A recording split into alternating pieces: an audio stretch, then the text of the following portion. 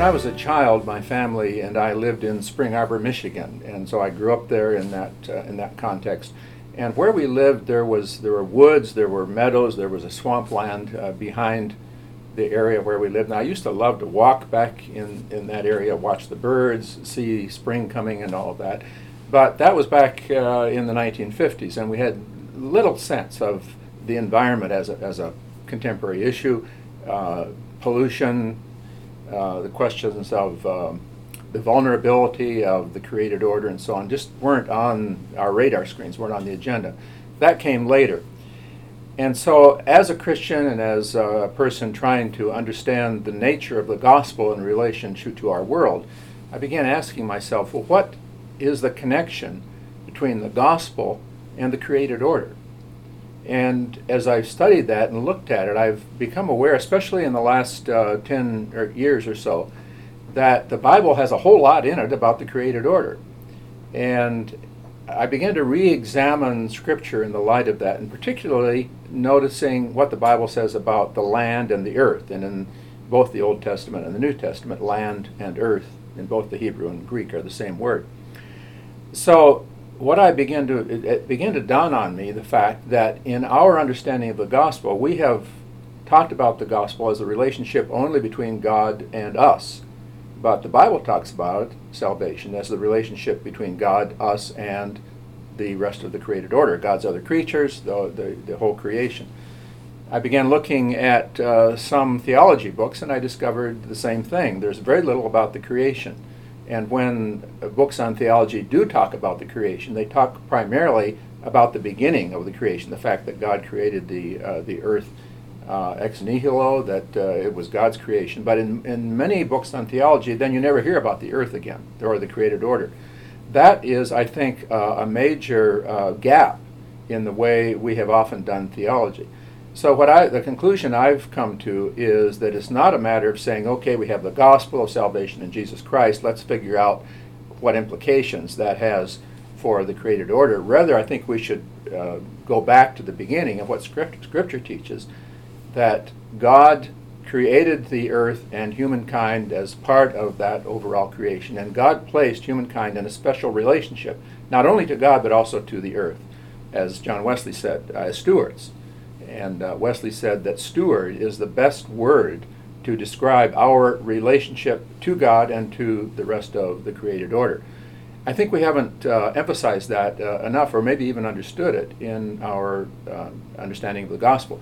So what I've tried to do, and particularly in my book, Salvation Means Creation Healed, and I touched a bit on this also in my earlier book, Liberating the Church, what I've tried to do is not simply focus on the issue of environmental stewardship or creation care, but rather to focus on the gospel itself, to focus on Jesus Christ, the one in whom all things are made new. You remember in Acts chapter 3, where Peter is preaching, he says, the time is coming for Jesus to return and to restore all things. That idea of the restoration of all things, or in the King James Version it says restitution of all things, was a very important theme for John Wesley.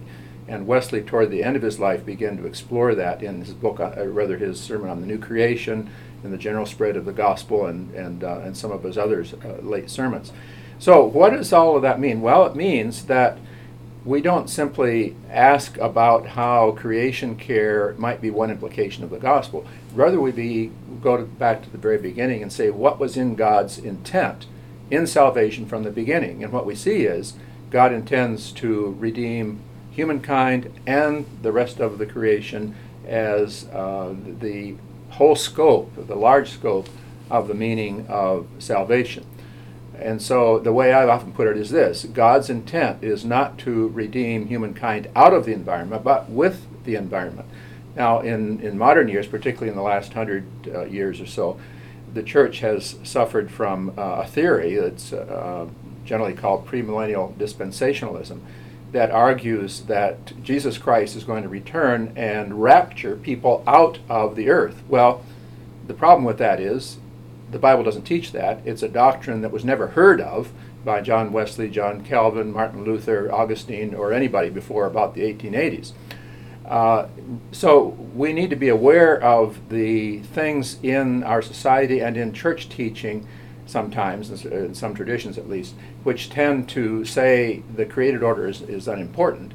And we need, on the other hand, to go back and re-examine Scripture from the standpoint of what it says about God in relationship to humankind and in relationship to the created order. So I have come to see it as a kind of a triangle, and I credit Walter Brueggemann and Wendell Berry particularly as two people who were early people who emphasized this, that the story of God's redemptive work in the Scripture is not the story just of God and humankind, but it's the story of God, humankind, and the earth. So rather than simply a vertical relationship, it's a triangular relationship, which is really what shalom is all about in Scripture. It's about the flourishing of the whole created order.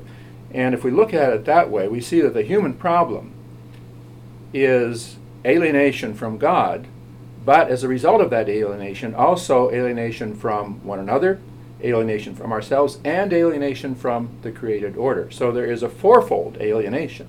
And we're not preaching the whole gospel, we're not carrying out the whole mission, unless we address alienation from God, our internal alienation from one another, the human community, and alienation from the earth.